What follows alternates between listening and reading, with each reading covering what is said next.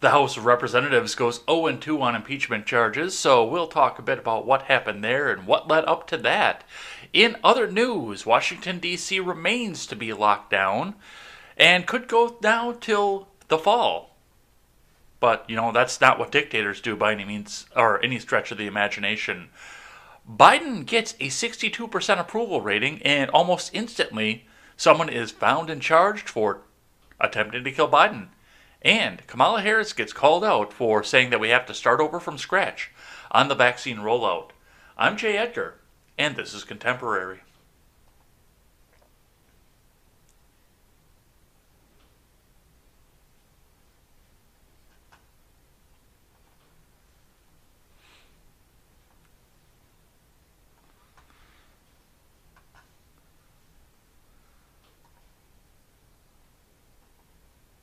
Good morning, everybody. Welcome to Contemporary. My name is Jay Edgar. We've got a bunch of stuff to get to today, including the fact that the whole thing that impeachment was going to be, and we looked at this and we thought this was going to drag out now for weeks and weeks and weeks, came to a very, very quick head on Saturday when the vote came in and the acquittal was there. I'm not even sure what happened off of this because I took a little bit of a media break over the weekend after we got done with the little Ask Me Anything segment that we did on Saturday. I just said, you know what, I can't do the news anymore for a little while. So I went off, I took a drive, and now we're sitting back behind the 8 ball for the Red Net show and a little bit behind on Contemporary just because we had to get there. But I had to get out. I had to take a break from the media. So we'll see what all happened here, and I'll be learning this for the first time with the rest of you guys. But before we get into any of this, head on over to freedomscoop.com. Put a bookmark there.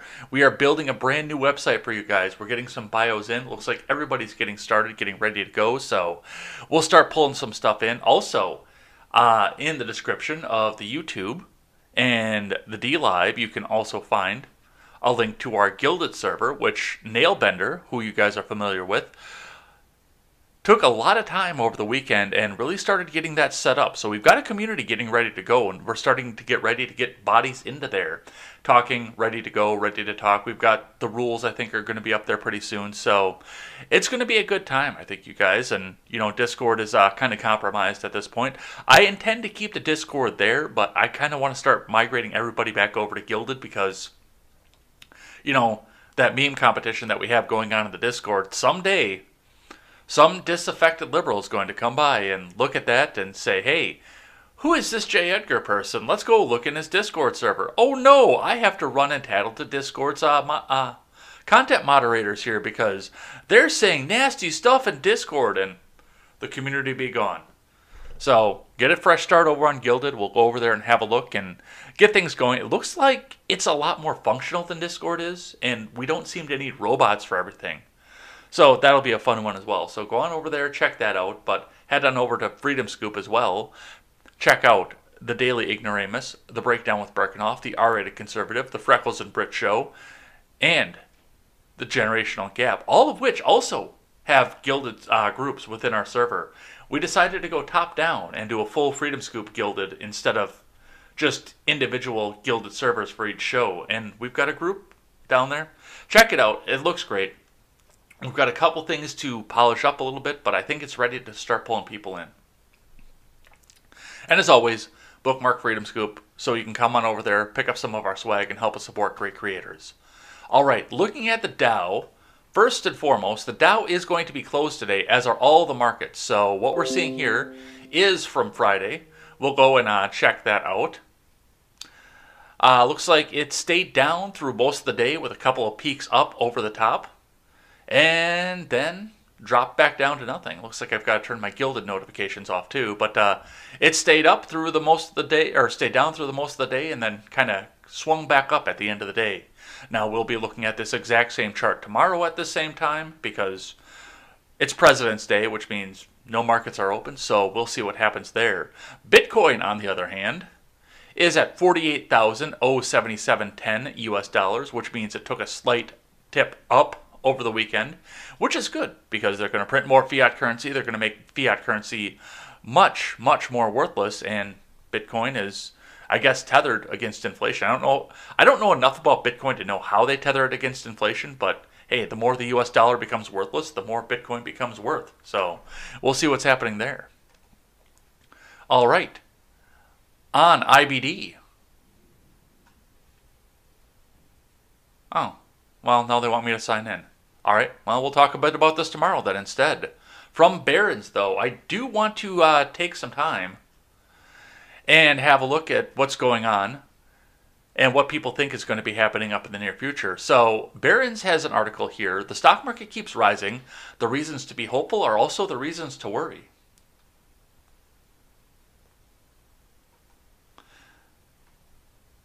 Yes, you can have too much of a good thing, and the stock market is starting to consider what that might mean for future gains. You wouldn't be able to tell just from looking at the market last week. The Dow Jones Industrial Average, after all, rose 310.16 points, or 1%, to 31,458.40, while the S&P 500 advanced 1.2% to 3934.83, and the Nasdaq Composite gained 1.7%. All three closed at record highs. What could be wrong with that? Not much, apparently. The chance to get a huge relief bill passed has risen so high that the market assumes it's a done deal. Disappointing economic data, like weaker than expected jobless claims, continue to be dismissed, and optimism about our ability to vaccinate the U.S. population and end the pandemic appears to be rising. But there is a sense of unease, a sense that something is not quite right. With the markets, you can see it in the continued influence of retail trading, which found a new old target in pot stocks, helping to drive the shares of ETFMG Alternative Harvest Exchange Traded Fund, ticker MJ, up 42% through Wednesday and then down 26% through Friday's close. It's in the small cap Russell 2000, which gained 2.5% on the week to 2289.36, and has now outperformed the S&P 500 by 11 percentage points in 2021. And it's there in the 10-year Treasury yield, which closed last week at 1.199%, its highest since March of 2020. Do these things make sense? And if so, what do they mean for the overall market? Part of the problem is simply the known unknowns. For instance, no one is quite sure when the economy will reopen and what that will look like. We can assume there's pent-up demand, that workers in restaurants, retail, and other service-oriented businesses will have jobs to go back to, and the people want to fly to vacation destinations once again. But we won't know for sure until it happens. My base case is that it works out well, says Drew Mattis, Chief Market Strategist for MetLife Investment Management. It all boils down to the speed people feel comfortable re-engaging. There's also starting to be some concern that maybe, just maybe, there may be too much stimulus coming down the pike. Details of a possible $1.9 trillion package are still being worked out, but President Biden has already held a meeting with senators to discuss an infrastructure plan, which could add an additional trillion or more. That has created concerns over higher taxes to pay for the plan. Oh, no, taxes will never go up. Now, don't worry about taxes. No.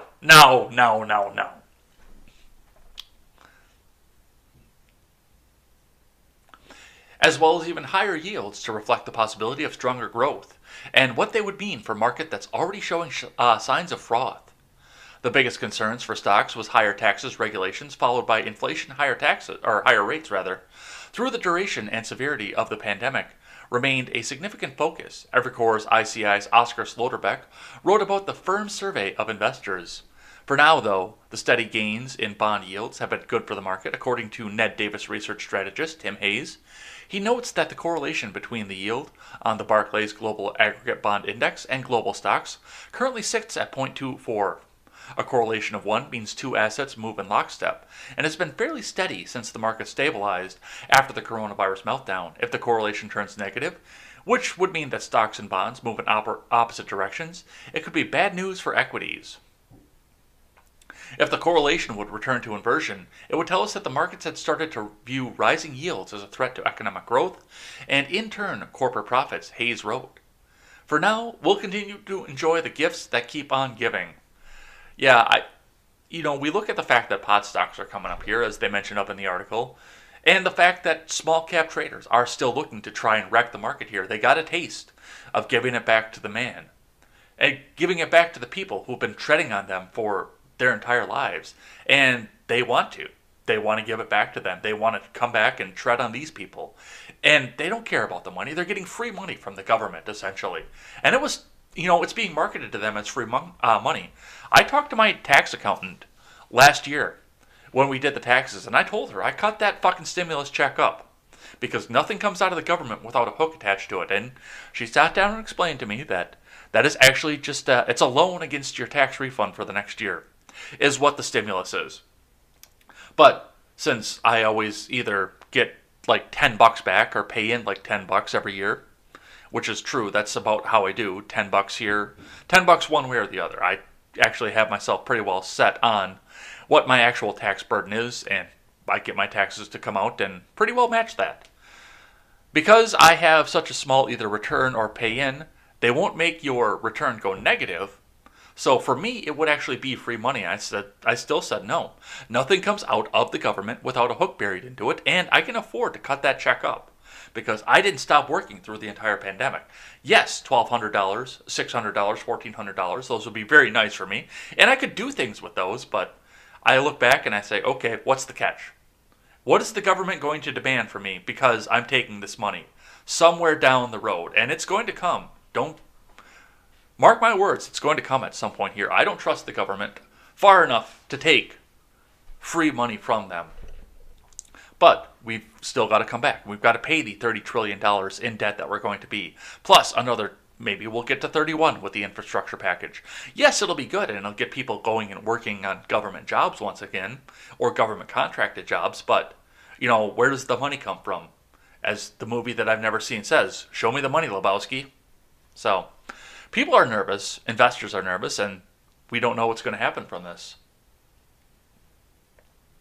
All right, let's keep going here. Looks like I dropped a few frames here, so I wonder if I'm having network issues, but we'll see what happens with that. Let's get into the big news of the weekend, I guess. Starting from the end and going back to the beginning. From ABC News, former President Donald Trump acquitted in second impeachment trial. From Lauren Lantry. Exactly a month and a week after insurrectionists incited a riot at the Capitol on January 6th, former President Donald Trump's second impeachment trial came to a climactic end on Saturday afternoon, with Trump being acquitted for his alleged role of inciting the deadly event. A majority of senators voted to convict the former president, but failed to reach the supermajority threshold needed for a conviction. This has been yet another phase of the greatest witch hunt in the history of our country. No president has ever gone through anything like it, and it continues to be. Our opponents cannot forget the almost 75 million people, the highest number ever for a sitting president, who voted for us just a few short months ago, Trump said in a statement. Yeah, we'll read his full statement here, so I'm going to hold off on this one here. Drama ensued on the Senate floor Saturday morning when senators voted to hear from witnesses. However, after a roughly 1 hour recess, the Senate determined no witnesses would be called and opted instead to admit into evidence written testimony from Jamie Herrera Butler of Washington. Then both the prosecution and defense presented their closing arguments.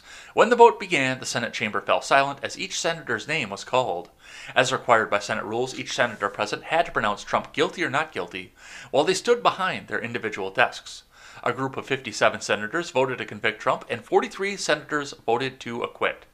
So they flipped one person, which it seems like every vote that they've had on this, they've flipped one more person. Because at first it was, okay, well, is this constitutional or not? 55-45. Then they had a second procedural vote. Can we vote to take up this case and go forward? 56-44. And now, is he guilty or not guilty? 57-43. And when we're looking at the names of people who were doing this, we've got the usual names. Mitt Romney, Susan Collins, Lisa Murkowski, Ben Sasse, Bill Cassidy of Louisiana, Richard Burr of North Carolina, and Pat Toomey of Pennsylvania. You know, that defense attorney, Castor, he just couldn't butter up Pat Toomey enough. And Pat Toomey still had to vote to convict. So, at this point, it's 0-2. I'm 0-2, okay. I have the greatest record. And by the way, on top of that, the House of Representatives is officially now 0-4 for convictions on sitting presidents. and unsitting presidents.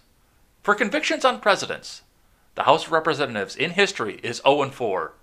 And yet they're going to continue to do that. I see stuff on the Daily Wire. Oh, well, now that Lindsey Graham is saying that Kamala Harris is going to be the next one getting impeached. As soon as Republicans have control of the House, Kamala Harris is getting impeached. And we're going to get to see this all the time here. Well, if you impeach Kamala Harris, you're going to be a racist and a sexist, because how dare you impeach the first female president? She's got the same armor that Barack Obama had.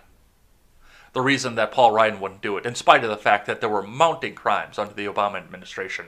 Paul Ryan knew very full well that the GOP would not come back if the Republican Party threw an impeachment at the first black president. There would be no way that could ever happen again.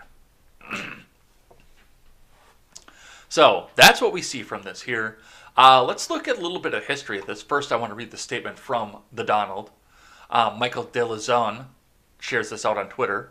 Breaking: 45th president releases statement on Senate acquittal. Our movement to make America great again has only begun. From the office of the former president. I'm going to kind of zoom in on this a little bit here because, the eyes aren't that good anymore. I want to first thank my team of dedicated lawyers and others for their... Okay, I can't actually read that. I guess we'll have to find a zoomed in version of this one here because, I can't do that one. That one's too tiny for my older eyes, and I've been myopic my entire life anyway, so we can't do that one. But yes, he put a statement out right away to come out and say it. Let's back up here and talk about the hearing of witnesses, though, from the Hill. Senate votes to hear witnesses in Trump trial, from Mike Lillis. The Senate voted Saturday to allow witnesses in former President Trump's second impeachment trial, a stunning development that could extend the proceedings.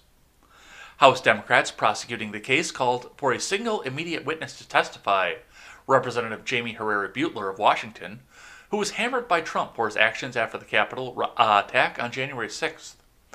The move came after the 9 impeachment managers had spent the previous 2 days meticulously detailing their allegations against Trump and appeared ready to rest the case, setting up a potential Saturday vote on Trump's fate in the Senate. But news reports emerging Friday night raised new questions about precisely when Trump knew the Capitol breach had occurred and whether he knew that his own Vice President, Mike Pence, was being targeted by the mob. Needless to say, this is an additional critical piece of corroborating evidence, further confirming the charges before you, as well as the president's willful dereliction of duty.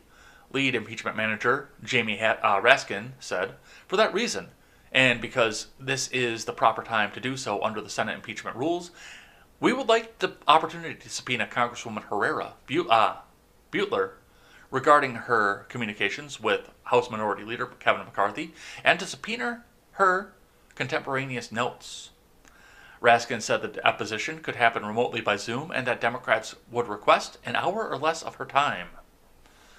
The idea was immediately rejected by Michael Van Der Veen, one of Trump's defense attorneys, who said he'd need more than 100 new witnesses to thoroughly investigate the circumstances in question thoroughly. He called on senators to reject the call for new evidence, accusing Democrats of trampling on Trump's right to due process. The single article of impeachment, he added, is for incitement of insurrection, and therefore the Senate jurors should ignore anything Trump did after the attack as immaterial to the case, which is absolutely true. They should. The charge was for essentially the speech that he gave, and they were trying to move the goalposts on this. Well, he was inciting this for months before this. He said even before the election that if it went anywhere other than his way, then of course, then you need to come back and just go and riot, and this is our time, and it's our time, and this, and that's what it was. But it's one of those things where they're going to come back and now they're going to try to move the goalpost. And I predicted that this could possibly have happened. I was wondering, as they were drawing down to the close of this, if we were going to get to the point where we were going to start looking at, okay, who's going to be the Christine Blasey Ford of this trial? Who's going to come forward to try and extend this out here, to try and make sure that this stays in the headlines, that the news media continues to cover this?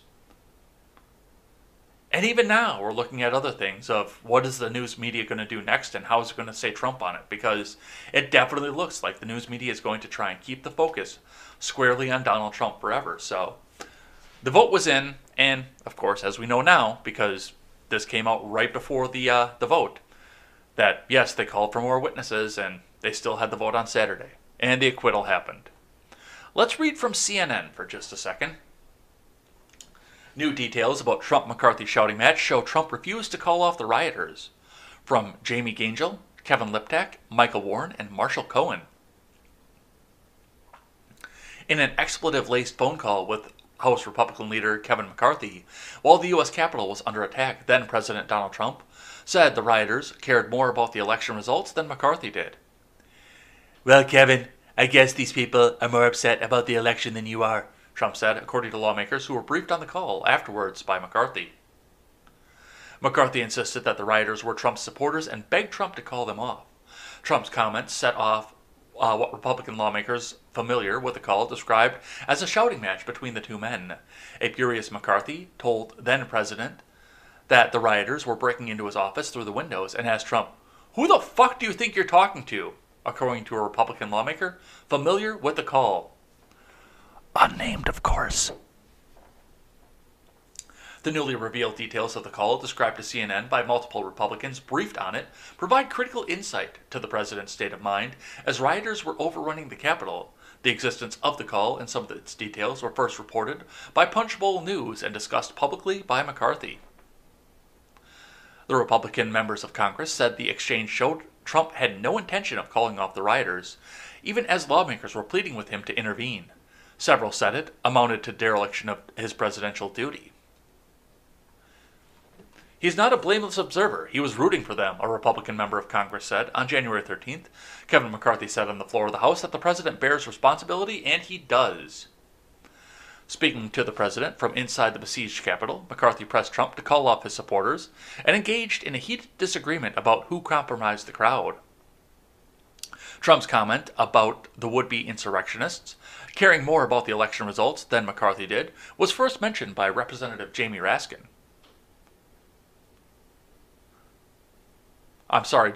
Butler, a Republican from Washington State, in a town hall earlier this week, and was confirmed to CNN by Herrera Butler and other Republicans briefed on the conversation. "You have to look at what he did during the insurrection. It was not an insurrection, people," to confirm where his mind was at. Herrera Butler, one of 10 House Republicans who voted last month to impeach Trump, told CNN. "That line right there demonstrates to me that either he didn't care, which is impeachable. It's not, because you cannot allow an attack on your soil, or he wanted it to happen and was okay with it, which makes me so angry." That second part might actually be impeachable.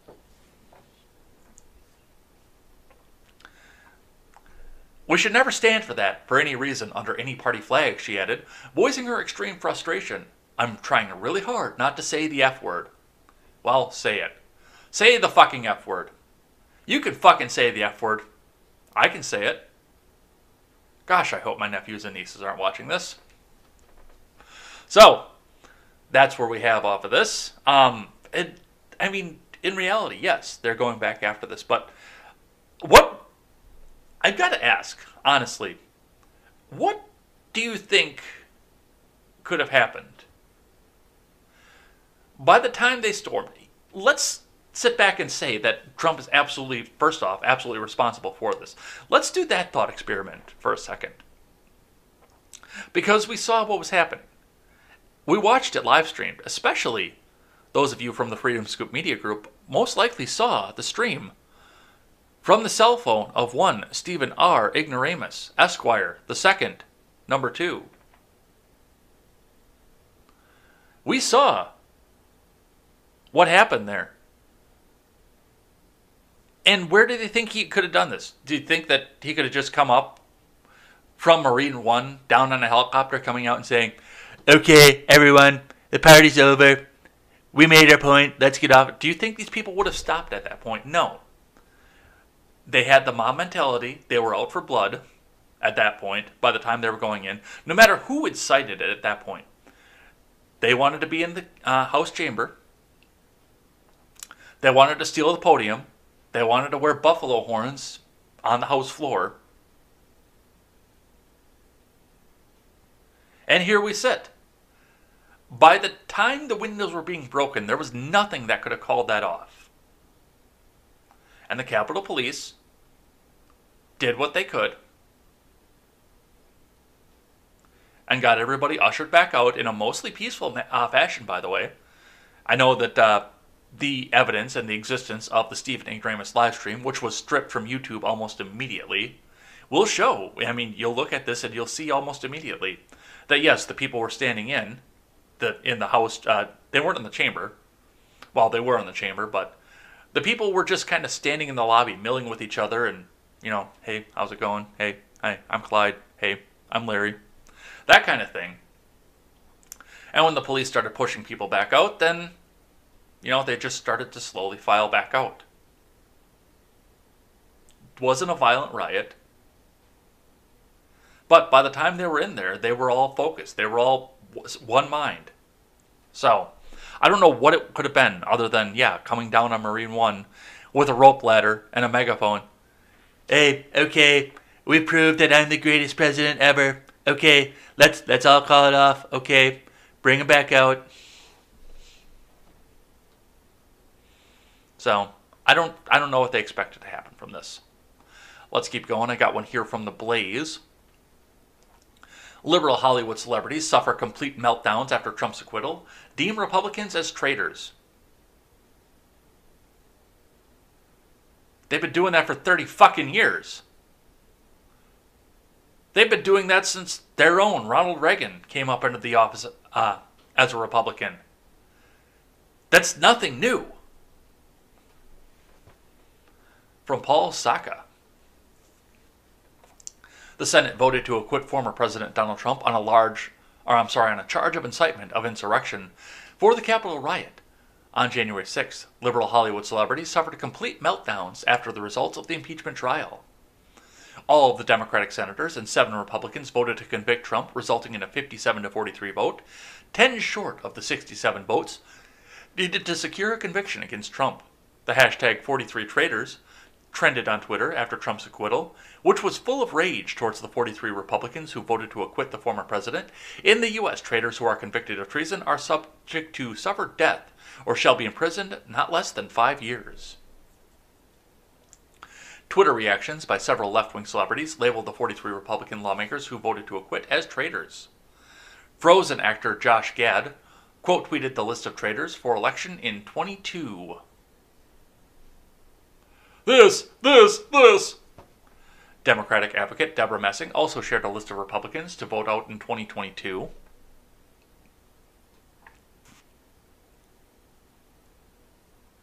Keep this list! We have work to do! Content warning. Explicit language. Oh no. We can't have explicit language on Contemporary. Fuck that. Senate Republicans. Well, that was a waste of time. Let's get back to work. And Rosie O'Donnell. Well, fuck you all, traitors, cult members, reality deniers. You have no shame. You tossed your legacy in with this. The nation will not forget your betrayal. He tried to kill Mike Pence, for God's sake. What will it take, damn it? O'Donnell also directed her venom towards Senate Minority Leader Mitch McConnell. Spare us, Mitch. You voted not guilty, so shut the French toast. Comedians Wanda Sykes and Jim Gaffigan and actor Jeffrey Wright also spewed contempt towards McConnell. Ron Perlman. War never changes. That Ron Perlman spouted vitriol towards the former president. Yo, Donnie, you're about to be acquitted. But just like you got your ass kicked out of office by the American people, you will always be just a stain, forever, because we see you, you piece of shit. And war never changes.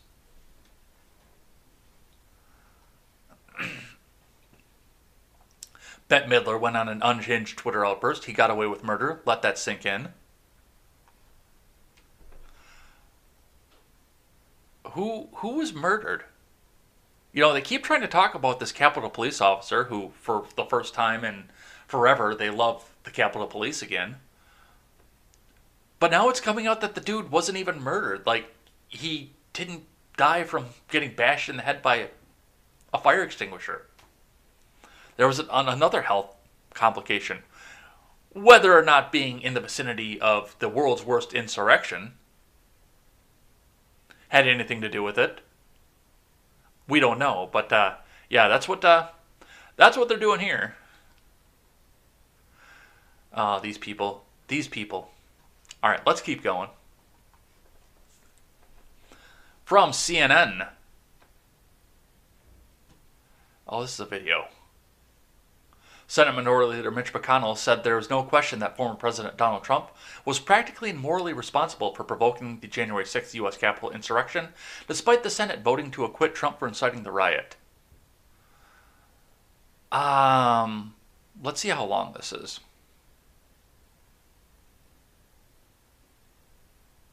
Give that just a second to reload back up. I didn't realize this one was just a video. There's no question, none, that President Trump is practically and morally responsible for provoking the events of the day. No question about it. The people who stormed this building believed they were acting on the wishes and instructions of their president. And having that belief was a foreseeable consequence of the growing crescendo of false statements, conspiracy theories, and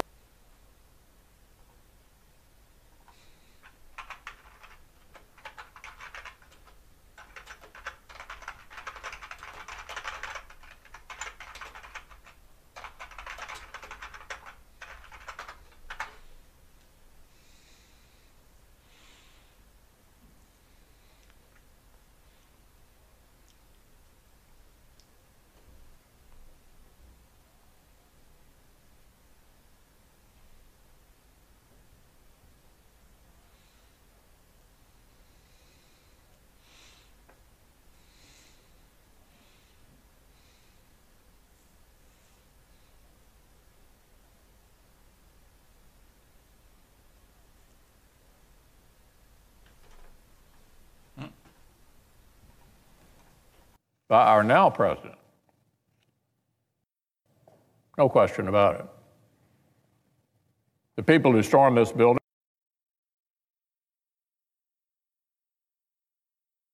Sorry about the no sound. I turned my microphone off to type and hit the wrong slider because they're reversed for whatever reason. So let's keep listening here. Believed they were acting on the wishes and instructions of their president. And having that belief was a foreseeable consequence of the growing crescendo of false statements, conspiracy theories, and reckless hyperbole, which the defeated president kept shouting into the largest megaphone on planet Earth. The issue is not only the president's intemperate language on January 6th. It is not just his endorsement of remarks in which an associate urged, quote, trial by combat. It was also the entire manufactured atmosphere of looming catastrophe, the increasingly wild myths about a reverse landslide election that was somehow being stolen, some secret coup by our now president. Now, I defended the president's right to bring any complaints to our legal system. The legal system spoke.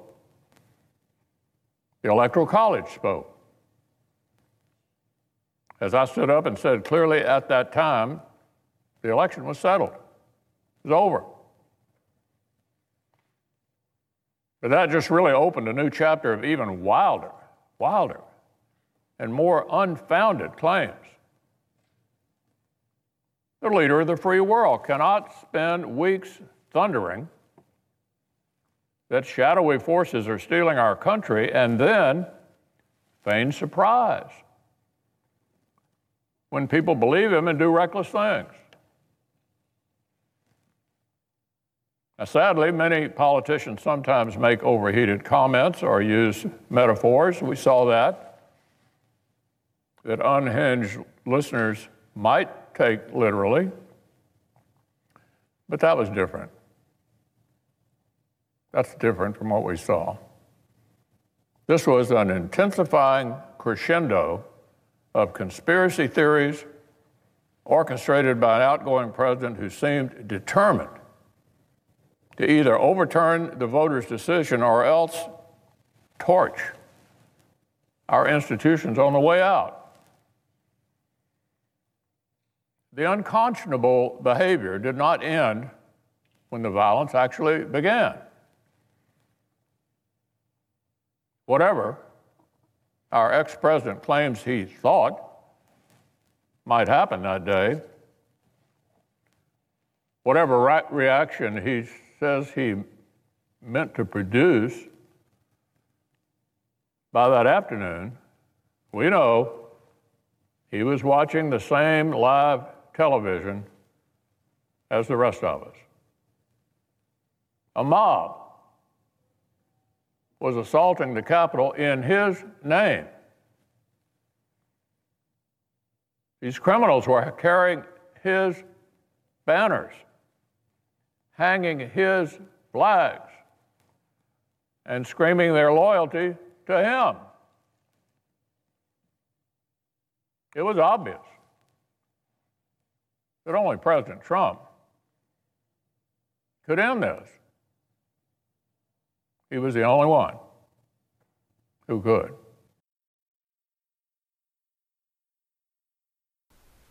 All right, and that was the full. I didn't almost actually intend to go with the full thing of that one, but we had to sit back and go away, Raskin. Nobody likes you. Yeah, to sit back and listen to that whole thing. Now, Lindsey Graham kind of fired back on this, but honestly, even with McConnell coming out to do this, I've said right from the beginning, this was not an impeachable offense at that point.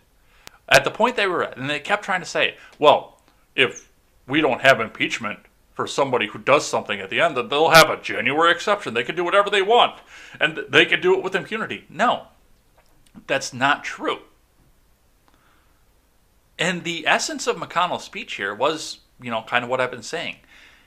If there is a crime here, then let's take it to a grand jury. Let's take it to that instead. I want to see what Graham has to say, and then we'll talk just a bit more about that. Lindsey Graham. McConnell put a load on Republicans' back with anti-Trump speech. From Ron Blitzer over at Fox News.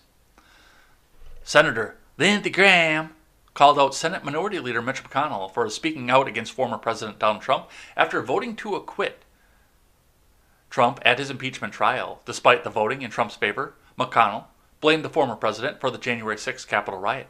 Graham warned on Fox News Sunday that this will be used against Republicans as they try to retake control of Congress in 2022.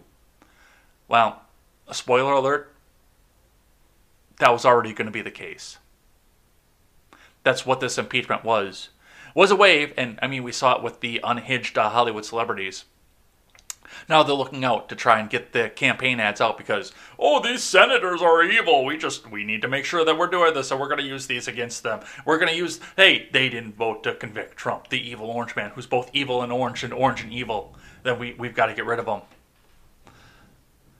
I think Senator McConnell's speech, he got a load off his chest, but unfortunately, he put a load on the back of Republicans, Graham said.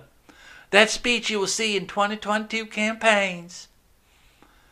Graham said the GOP candidates running in states like Arizona and Georgia that could be key in Republican efforts to take back the Senate will be asked about McConnell's speech. Likewise, he said incumbent candidates will be asked about whether they will support McConnell in the future.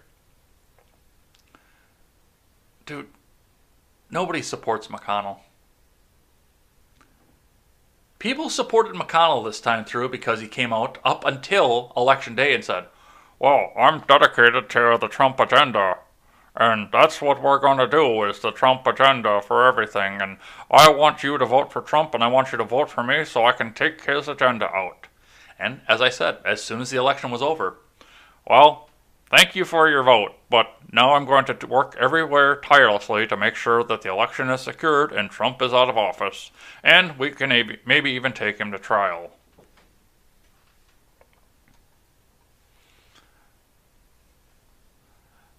McConnell said on Saturday that Trump committed a disgraceful dereliction of duty by his actions prior to the deadly riot and was practically and morally responsible for provoking the events of the day. Graham said that while Trump had pushed narratives about the election that I think are not sound and not true, he does not believe the former president's words incited the riot. Looking at the party as a whole, Graham said McConnell's speech is an outlier when it comes to GOP feelings about Trump's second impeachment. Graham said that he has spoken to Trump since the trial, and while the former president is upset with some members of the party, he is, I'm excited about 2022, okay? Looking to help rebuild the Republican Party in next year's midterm elections.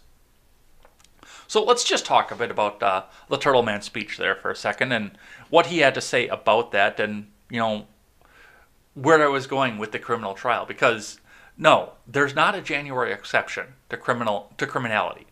The impeachment is a way to get an elected official out of office. Because if you try to put a criminal charge against the president, having the DOJ look into this, people who report to the DOJ look into it, that would be a conflict of interest. It's the same way that if you try to impeach a senator or a representative. Having the people who make the laws be tried under those laws, that would be a conflict of interest. So the purpose of impeachment is to have a methodology for removing the person from office if they believe he's committed a crime, so that he can go and sit in front of an impaneled grand jury and answer in the private citizen criminal justice system. Trump is already out of office. So why they can't take this if they actually believe he did it, and it seems like McConnell believes that Trump is guilty of trying to incite an insurrection, and sit this in front of a grand jury, and panel a grand jury, sit him down in front of that, and try and indict him the way that you and I would be indicted. Because he is a private citizen right now. There is no need to try and remove him from office to get him to sit in front of a civilian court, because he's already out of office. So throw the charge up there, throw it down to, I don't know who would do that, D.C. Circuit Court, and say, hey, this guy incited an insurrection. Let's throw a charge and see what the grand jury has to say. But I feel like, and looking at the fact that they had to go back and impeach one more time, that they know full well that they can't get anything to stick in front of a goddamn grand jury. So they had to do it and make a showboat and make campaign ads in front of a body that they control. At least halfway. This had nothing to do with criminality. And if it did, I challenge you fuckers to bring it in front of a civilian court. I challenge you. Bring it in front of a civilian court.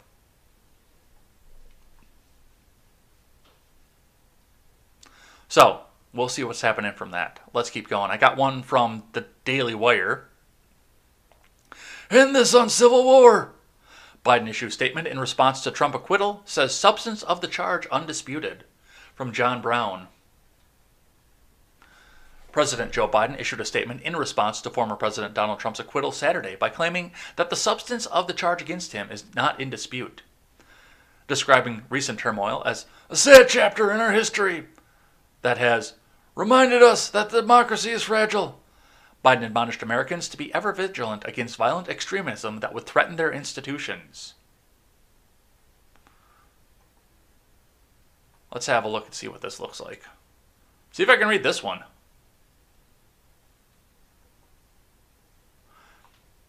Statement by President Joe Biden on the Senate vote of the trial of Donald Trump. It was nearly 2 weeks ago that Jill and I paid our respects to Officer Cornpop. Wait, that's not his name. Brian Sicknick, who laid an honor in the rotunda because he's the police officer that we do like because we can use him for political purposes.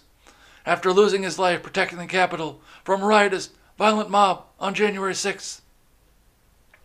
Today, 57 senators, including a record 7 Republicans, voted to find former President Trump guilty of inciting that deadly insurrection. World's worst insurrection. At our very democracy, the Senate vote followed the bipartisan vote to impeach him by the House of Representatives. While the final vote did not lead to a conviction, the substance of the charge is not in dispute. Even those opposed to the conviction, like Minority Leader, what was his name? The guy with the funny-looking gullet, McConnell, believe Donald Trump is guilty of a disgraceful dereliction of duty and practically and morally responsible for provoking the violence unleashed on the kid. There's no way he wrote this. There's no way in God's green earth that he wrote this. But apparently, yeah, they think that he wrote this. And like I said, if you think that you have it, take it in front of a grand jury. Take it to court. If you got it, I'll listen. I will sit down with popcorn and watch the full trial as it goes in front of a grand jury would be secret, so.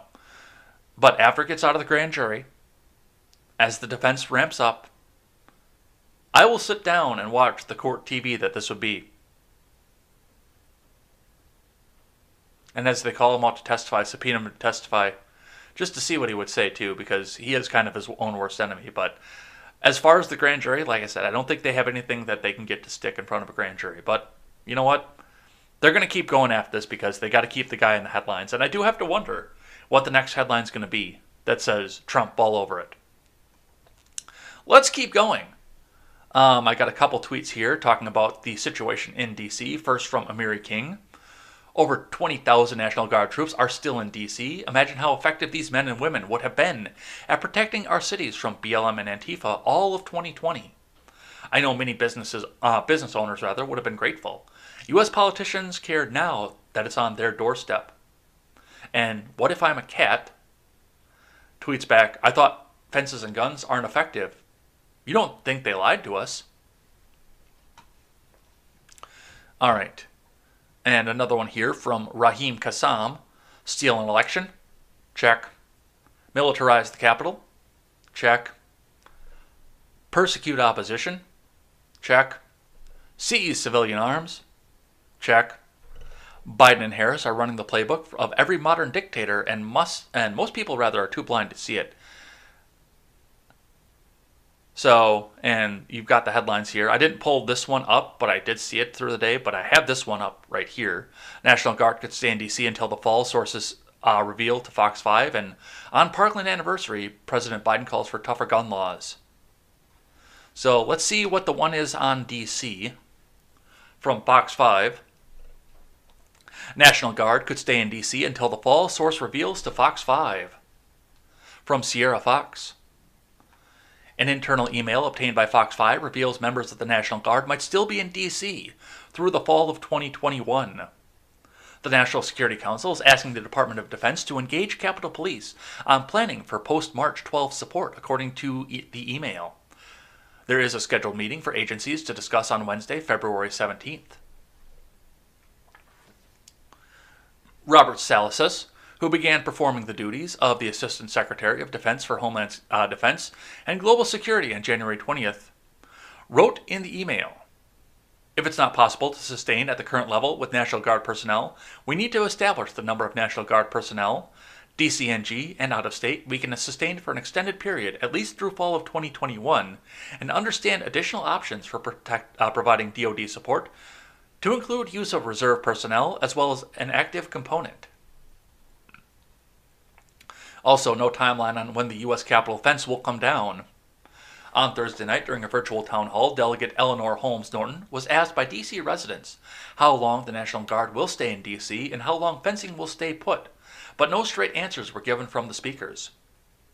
Fox 5 reached out to D.C. National Guard for further comment and received the following statement.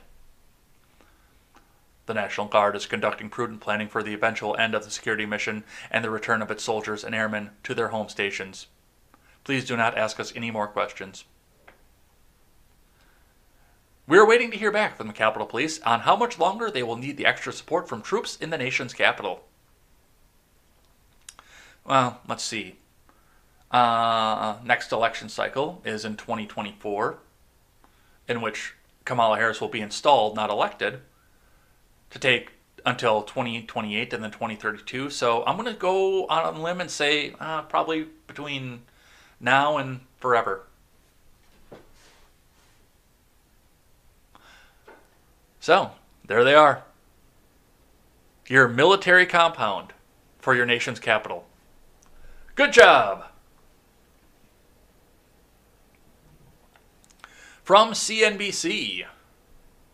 Biden gets 62% approval in CNBC economic survey, topping first ratings of the last 4 presidents. From Steve Leisman. President Biden is on the best presidential honeymoon since at least Bill Clinton in 1993. There's so many jokes there. There's so much stuff there, especially with Bill the fucking rapist. Unfortunately, I think a lot of them are going to be too far for Wojcicki. A special online edition of the CNBC All-America Economic Survey focusing on the Biden agenda finds his approval rating at a sky-high 62%, beating the first presidential ratings of President Barack Obama, George W. Bush, War Pig, Bill Clinton, War Pig, and Donald Trump. In fact, Biden's initial rating is 18 points higher than Trump's.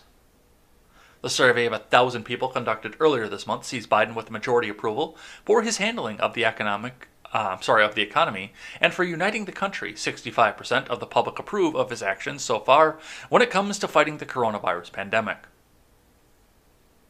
Well, if you believe the numbers, then he hasn't fought the pandemic. In fact, more people have died under his watch when adjusted for timeline than have under Trump. But I don't believe any of the numbers, so there's that. Plus, fixing the economy. He threw a bunch of money at people who realized that they could go and pump up a worthless stock and fuck over hedge fund managers. How is that a good handling of the economy? They can't even figure out what to do with the stimulus. And as far as uniting the country, the Hollywood sycophants who came out and made songs like Happiness is a Thing Called Joe are out there screaming for the blood of people like you and me. How is that unified? Are we in a fucking clown world here? What the fuck? But of course, it's a single poll. It's selectively edited. I haven't even looked at the RCP to see what his aggregate approval is, mostly because he hasn't done a goddamn thing, and I know it's all going to be narrative and bullshit anyway. So, but hey, there you go. He's got 62% approval. Enjoy that. All right. I got a tweet here from Phoenix Ammunition that I just thought you guys would find entertaining. It was dropped in the Discord for me, which the Discord and the Gilded, they're all linked in the description. Come back and hang out with us. We've had a few potential customers call this morning to ask why they have to check a box stating they did not vote for Joe Biden in order to purchase our ammunition. First question, are we serious? Yes, we are serious. Joe Biden ran on a campaign built on the most radical gun control platform a major party candidate has ever had, including banning the online sale of ammunition, essentially a plan to bankrupt our company. Second question, couldn't I have voted for him for other reasons? Well, sure, that's possible. But if you did, you should immediately sell any firearms you own out of solidarity. Third question. Are you really willing to walk away from a paying customer simply because they voted for Joe Biden? Yes. Yes, we are. We're dead serious. We don't want your money.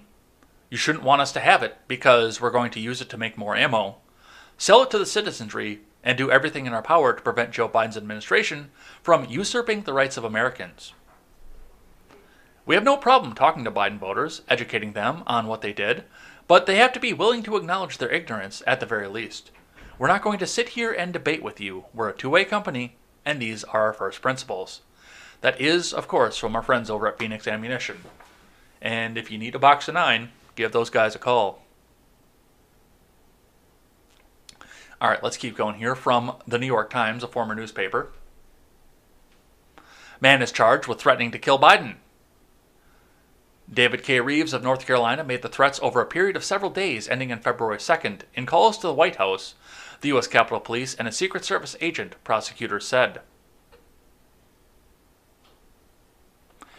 You don't want to look at the Twitter profiles of most Hollywood celebrities if this is the standard you're going to raise. Just saying. From Ozzy Pibera. A 27-year-old man who has made several phone calls to the White House in which he threatened to kill President Biden and Secret Service agents, has been arrested in North Carolina on federal charges, officials announced on Thursday. The man, David K. Reeves of Gastonia, who made the threats from late January into early February, declared in one call to the White House, "I'm going to chop your heads off," according to a federal criminal complaint unsealed on Thursday in U.S. District Court in the Western District of North Carolina. He also made threats in calls to the U.S. Capitol Police and a Secret Service agent, prosecutor said. "I have thought an awful lot about blowing up the White House." Nothing? No? Oh, it's been 5 years and nothing? Huh. Weird. I wonder how that works.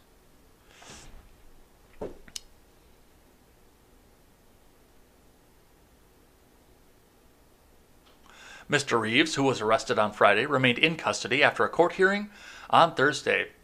Kevin A. Tate, a federal public defender representing Mr. Reeves, said in an email that his client had pleaded not guilty and was receiving mental health evaluations. The maximum penalty for threatening the president is 5 years in prison and a $250,000 fine, Andrew Murray, U.S. attorney for the district, said in a statement.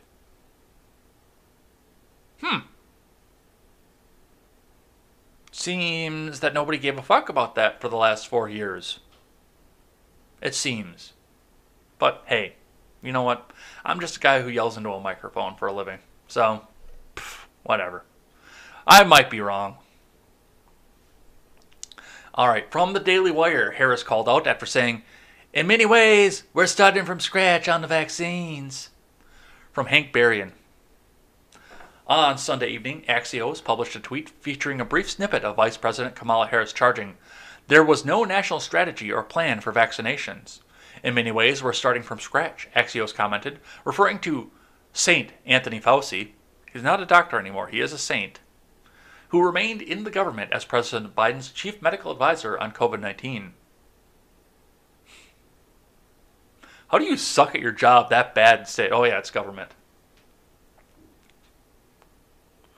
At a press conference last month, Fauci said, "We're certainly not starting from scratch on vaccine distribution." You're coming up on a month in, you're inside the machine. What are you finding is harder about the pandemic? Like, how are you finding the hole is deeper? I mean, the challenge, Mike, is, what I explained to the mayors. There was no stockpile, right? It's, in many ways... No stockpile of vaccines, right? So we're looking at this. There was no national strategy or plan for vaccinations. We were leaving it to the states and local leaders to try and figure it out. And so in many ways, we're starting from scratch on something that's been raging for almost an entire year. And that's, so are you having to adjust your sights now of what's possible, given that? And to challenge that everything is possible, we've got to figure out a way. That has to be our standard. Our standard has to be everything is possible, but we're going to have to work like heck to get it done. Which means, again, no patience for delay, no patience for no patience for it can't be done. That's how I feel about it. And maybe... Joe, why are you asking why not? Why don't we just say why? Let's just do this. Hey, and you know what? While we're doing it, let's nationalize everything and take all the guns away from people. What about the Constitution? This woman. First and foremost, the approval did not come until after the dust settled and the mainstream media started calling Joe Biden as the winner. So in 2 months now, you have to figure out how to get a stockpile while still getting it into the arm of everybody who wants it. I mean, that's before we get into the point where they start sticking into the arm of everybody mandatorily, because you got to have your tracking chip on you. But no. How do you get a stockpile at that point? How do you get a stockpile? And yes, we've got the state rollout there. That's called federalism, because the states know better what's going to work for the states, except for in the case of California, because they don't know shit over there, but they know better as to what's going to be effective for their states than you do in Washington, D.C., because what's going to work here is not going to work in North Carolina. What's going to work in Boston is not going to work in Wyoming. What's going to work in Phoenix doesn't work in North Dakota. So let the people who know their people figure this out. And remember the fact that Operation Warp Speed happened under the previous administration. So no, you're not starting from scratch. You're just looking for cheap political points. All right, from the New York Post. California woman, 78, gets COVID-19 vaccine, then suddenly dies of something else. From Elizabeth Elizalde. And this came to me over from Ron Helton in the Discord. If you guys are in the Gilded or the Discord and you put articles, I've got a special channel for articles worth investigating. I will try to find a green check verified news source to cover them, and I will cover them on the show. This is the People's Show, so you guys get to shape how I do and the news stories that you find important to you. So if you get into one of those two platforms and send me the article, you could see it right up on the show, just like Ron Helton is doing right now. A 78-year-old California woman died after receiving the COVID-19 vaccine, but her death doesn't appear to be linked to the shot, health officials said on Saturday. The woman began complaining about discomfort after receiving a dose of the Pfizer vaccine at around noon on Friday, said Dr. Michael Morris, director of the Kaiser Permanente Southern California's vaccination program, in a statement. She lost consciousness as she was being treated by medical personnel. Paramedics began performing CPR on her, but she couldn't be revived, Morris continued. Officials say there were no signs of symptoms. The woman had a severe allergic reaction to the vaccine. Her cause of death is still being determined. The woman's family shared that she had a history of heart illness. Despite the tragedy, her husband of 57 years, who also received a COVID shot, says he still plans on getting the second dose in a few weeks, officials said. Health officials say the site will remain open for scheduled vaccinations. And, of course, Ron is out there and absolutely correct. Had this happened prior, or even more, if the Donald had managed to win on November 3rd, you know for full well this would have been accounted as a COVID death.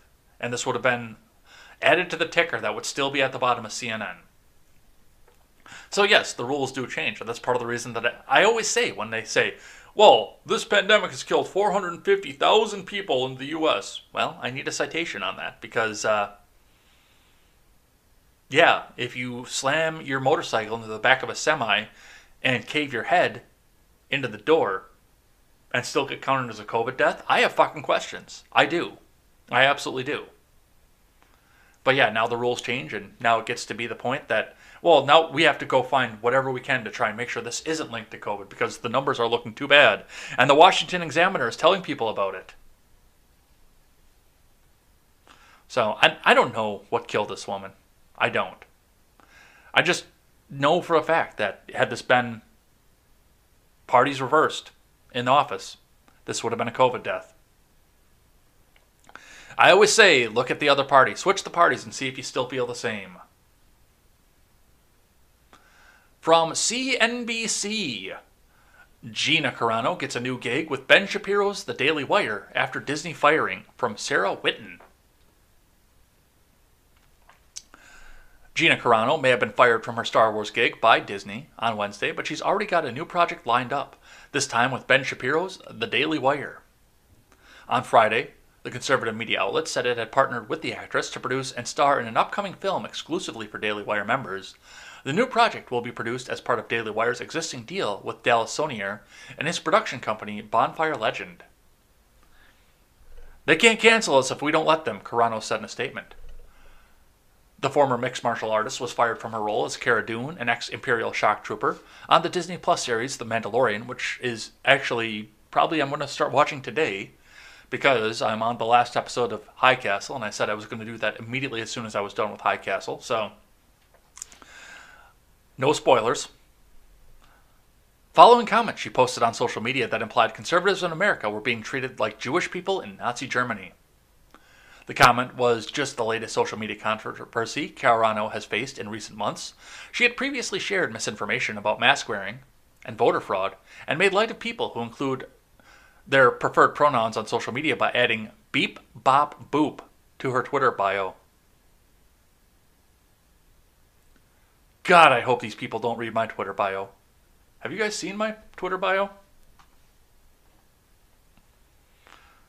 Give that just a second to think here, because I have my pronouns in my Twitter bio too. There you go, right there. Pronouns, your/mom. So, I'm canceled at this point.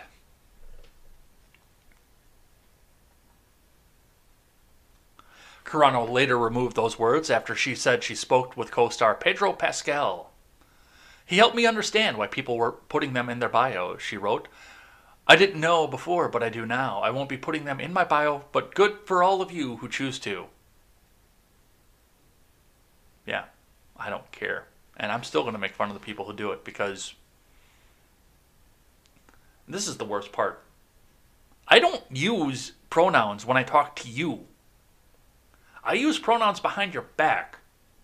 And yes, it might get back to you that I said that, but for the most part, if I'm talking to you, I'm not using pronouns. That's the weirdest thing about that is the fact that the person who's got his or her pronouns in the bio is never receiving the pronouns. Unless you're in a conversation of like 3 or 4 people, you'll never even know how a person refers to you by the pronouns, but it's a big virtue signal, I guess. So, that's what we see for that. But, yeah, she's going to be joining up with the Daily Wire. We'll see what happens for them. And, you know, I don't feel the need to give money to the Daily Wire to go watch a crappy Christian movie. I've heard actually good things about Run, Hide, Fight, but fuck it, I'm not paying them for that. I'm, what's the word for what I am? For the reason I'm not going to pay for that. Oh, yeah, cheap. I'd rather take that money and put it into something where, you know, we can do and make it a little bit extra good for this show. Put it into a savings account so I can build a new computer because I need one. All right. But we'll see what comes out of that. Maybe I will go watch the Daily Wire because, I mean, she does kind of look good. I have no idea who this woman is. But, of course, I haven't seen The Mandalorian yet either. Maybe we'll start that today. All right, let's keep going. I got another one from NBC, but a different division of NBC. From NBC News, Postmaster General's new plan could include slower mail and postage hike. This comes as the Postal Service under Louis DeJoy has already seen serious delays in mail delivery over the past several months. Well, it's probably going to get a little bit easier because they're probably going to be getting less mail, and I'll talk a bit about that at the end here. But let's see what's happening here from Jeff Bennett, Julie Sirkin, and Dartanuro Clark. U.S. Postmaster General Louis DeJoy is set to implement a new strategic plan that includes higher postage rates and the elimination of first-class tier of mail, 2 sources familiar with the move told NBC News on Friday. The plan to eliminate first-class mail, which includes letters, magazines, catalogs, among others, would slow down mail that typically arrives within 2 days and make it more costly to deliver for both consumers and businesses. The Washington Post first reported this story. The paper reported that all first-class mail would be lumped into the same 3 to 5 day window as non-local mail. This comes as the Postal Service, under DeJoy, a top donor for former President Donald Trump, has already seen serious delays in mail delivery over the past several months. Now is not the time to aggressively increase prices when so many businesses are struggling and hanging on by a thread, Hamilton Davison, president of the American Catalog Mailers Association, said. Davison said that the higher prices will force more mail out of the system and contribute to a postal system death spiral. It's already there. DeJoy's plan is subject to change before it's formally introduced, one source cautioned. In an emailed statement, ironically enough, DeJoy noted the plan is not yet final, but declined to provide additional details. I'm the Postmaster General, but I use email to communicate. That seems like a conflict of interest right there. And, I mean, the post office it's been hemorrhaging money forever and ever. And it's mostly on pensions. It's not even, for the most part, the money they're hemorrhaging is not mismanagement. It's just pensions that they're hemorrhaging. Because you work for the government, you get that full pension at age like 52 or whatever the hell it is. Some ridiculously low number. I mean, you don't have to wait till 63 to retire off of this. Plus, they're paying all kinds of overtime left and right, especially around the holidays.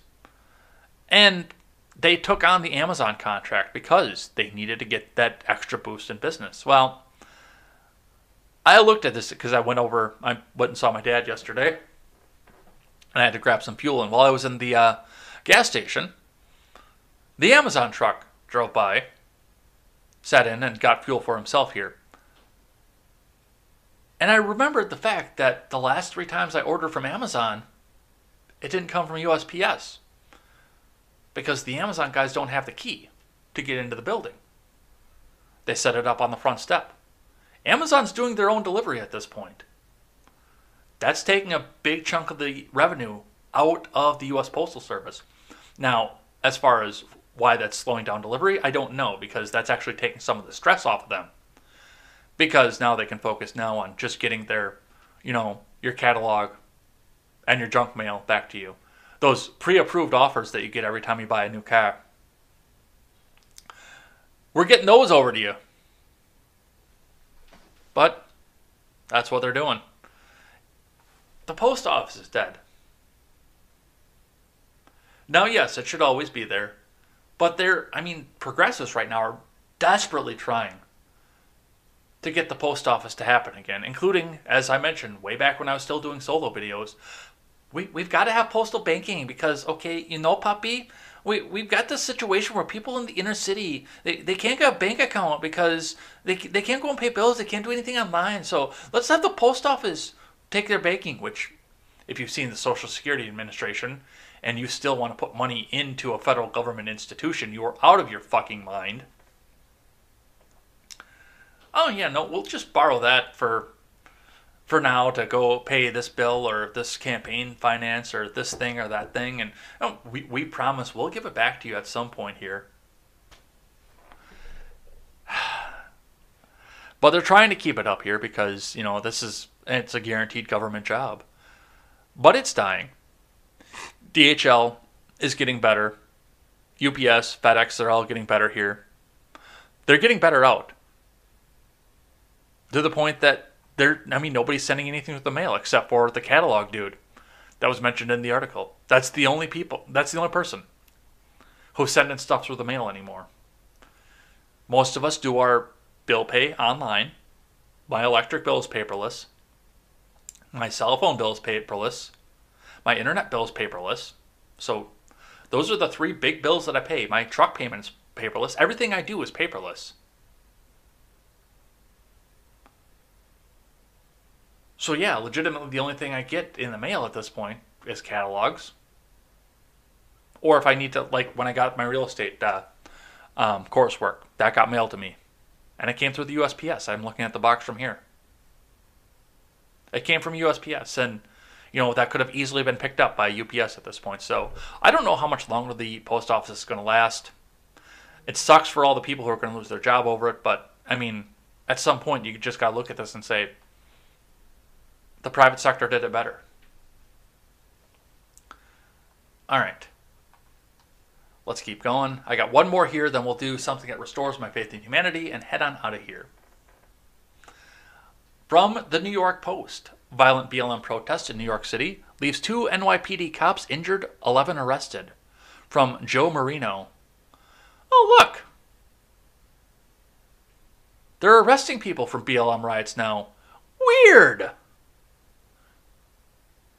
Weird how that happens after Mr. Biden takes office.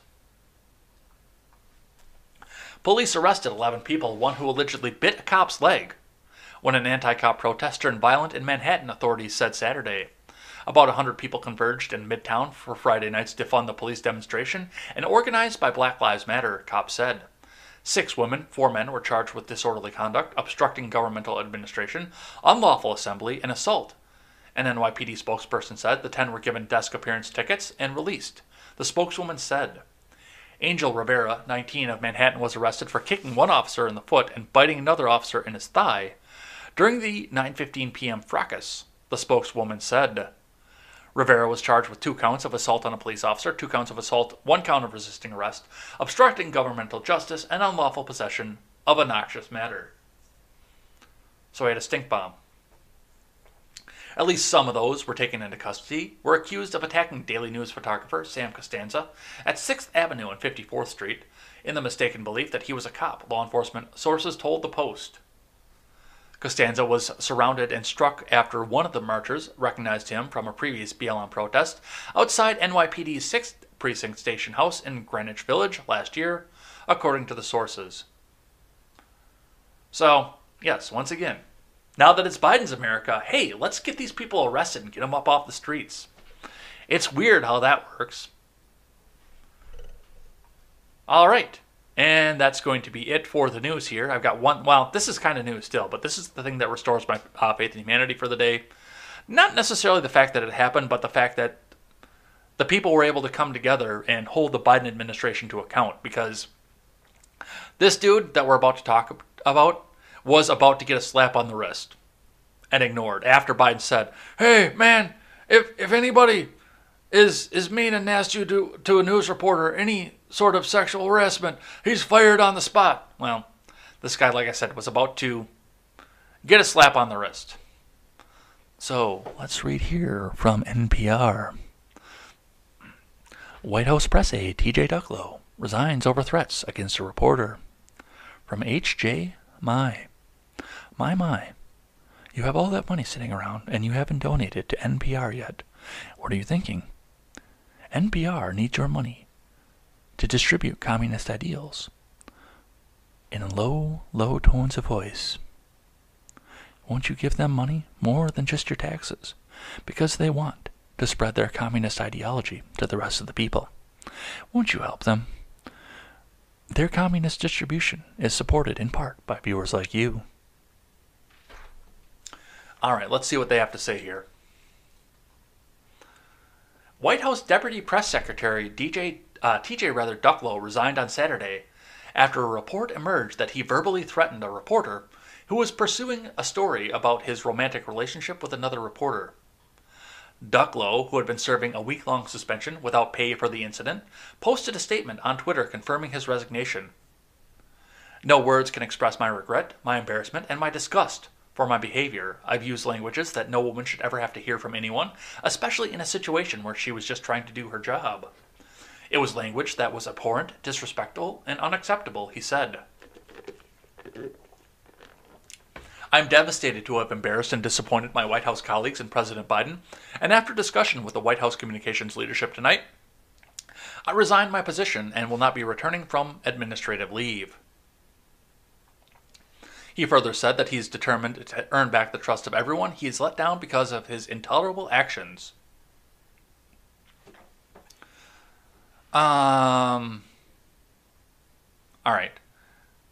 This is what happened here. Psaki circled back and said that she accepted the resignation. So on Friday, Vanity Fair published a report that described Ducklow lashing out at a Politico reporter, Tara Palmieri.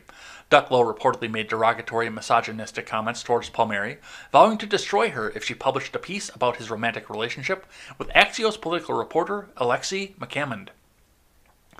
Psaki subsequently suspended Ducklow for 1 week without pay. She later had to defend her decision after reporters asked whether her suspension of Ducklow fell short of President Biden's message to his political appointees. On Inauguration Day, Biden told his staffers that he would fire them on the spot if they treat another colleague with disrespect. Ducklow has apologized to Palmieri for his behavior, according to Psaki. And that's it right there. So, once again, as I mentioned, Psaki subsequently suspended Ducklo for a week without pay, and Ducklo, who had been serving a week-long suspension without pay for the incident, posted a statement on Twitter confirming his resignation. As soon as this came out, both left and right-wing Twitter started coming out and pointing out the fact that Joe Biden said, "Oh, man, if anybody treats anybody with disrespect in my administration, another colleague, he's fired on the spot. No questions. Nothing. Just on the spot, he's done." And then here we sit with this guy who looked at a reporter and said, "I will destroy you if you release my inappropriate relationship with another reporter." And he's sitting back here with a suspension. Joe Biden is not doing well with keeping his promises. I can tell you that right off the beginning. You know, that $2,000 check that he said was coming is not coming, and now they're sitting back trying to delay it even further at this point. 100 days to wear the mask has turned into another year. He's just not doing well in keeping his promises. But this one small instance shows that the people are pissed with Biden, and they're willing to come out and hold him to account for the things that he said. And the internet is forever, so they do remember this year. And it restores my faith in humanity that, even some of the people on left-wing Twitter who look back and are completely blinded by the fact that it's Joe Biden and he saved us from the evil orange man are still coming back and saying, "Hey, what the fuck? You said that somebody would be fired on the spot if they were disrespectful, and you just gave them a week suspension. What the fuck? Let's do something about this." We need more of that. We need more of that from the people in the government. The people to come out and say, "What the fuck?" and make these people modify their behavior. Remember, these people work for us. Now, do I think this is going to be a trend? No. Because the media, the guy at Vanity Fair is probably he probably got fired for releasing this story and calling the Biden administration into question. But the fact that people found out about this and said, "What the fuck? Let's do something about this." We need more of that. We need more of that from all of our politicians. Liz Cheney, the people of Wyoming didn't want her to vote for the impeachment. And now they're holding her to account. So is House leadership, but they're holding her to account too, the people. Ben Sasse's district, they're holding him to account. We need to have more people being held to account for what it is that they did. They work for the people, and the people need to remember that. And this kind of shows that, the people remember that Biden works for them, not the other way around. So, like I said, it's not going to be a trend, but just the fact that it happened restores my faith in humanity. It restores my faith in the fact that people can come together and get some shit to happen. So, that's going to be it for the day. All right. I've got to get some visual aids set together so we can have a good Red Ned show tonight. We're going to be talking a lot of impeachment, so we're going to see if we can hash out the timeline of everything that happened from beginning to end. Looking forward to seeing you guys for that there. We've got some other stuff on the news, too. We'll talk about this Ducklo thing. We'll talk a bit about the vaccine rollout, some of the coronavirus things, the fact that we're going to be holding on for a year.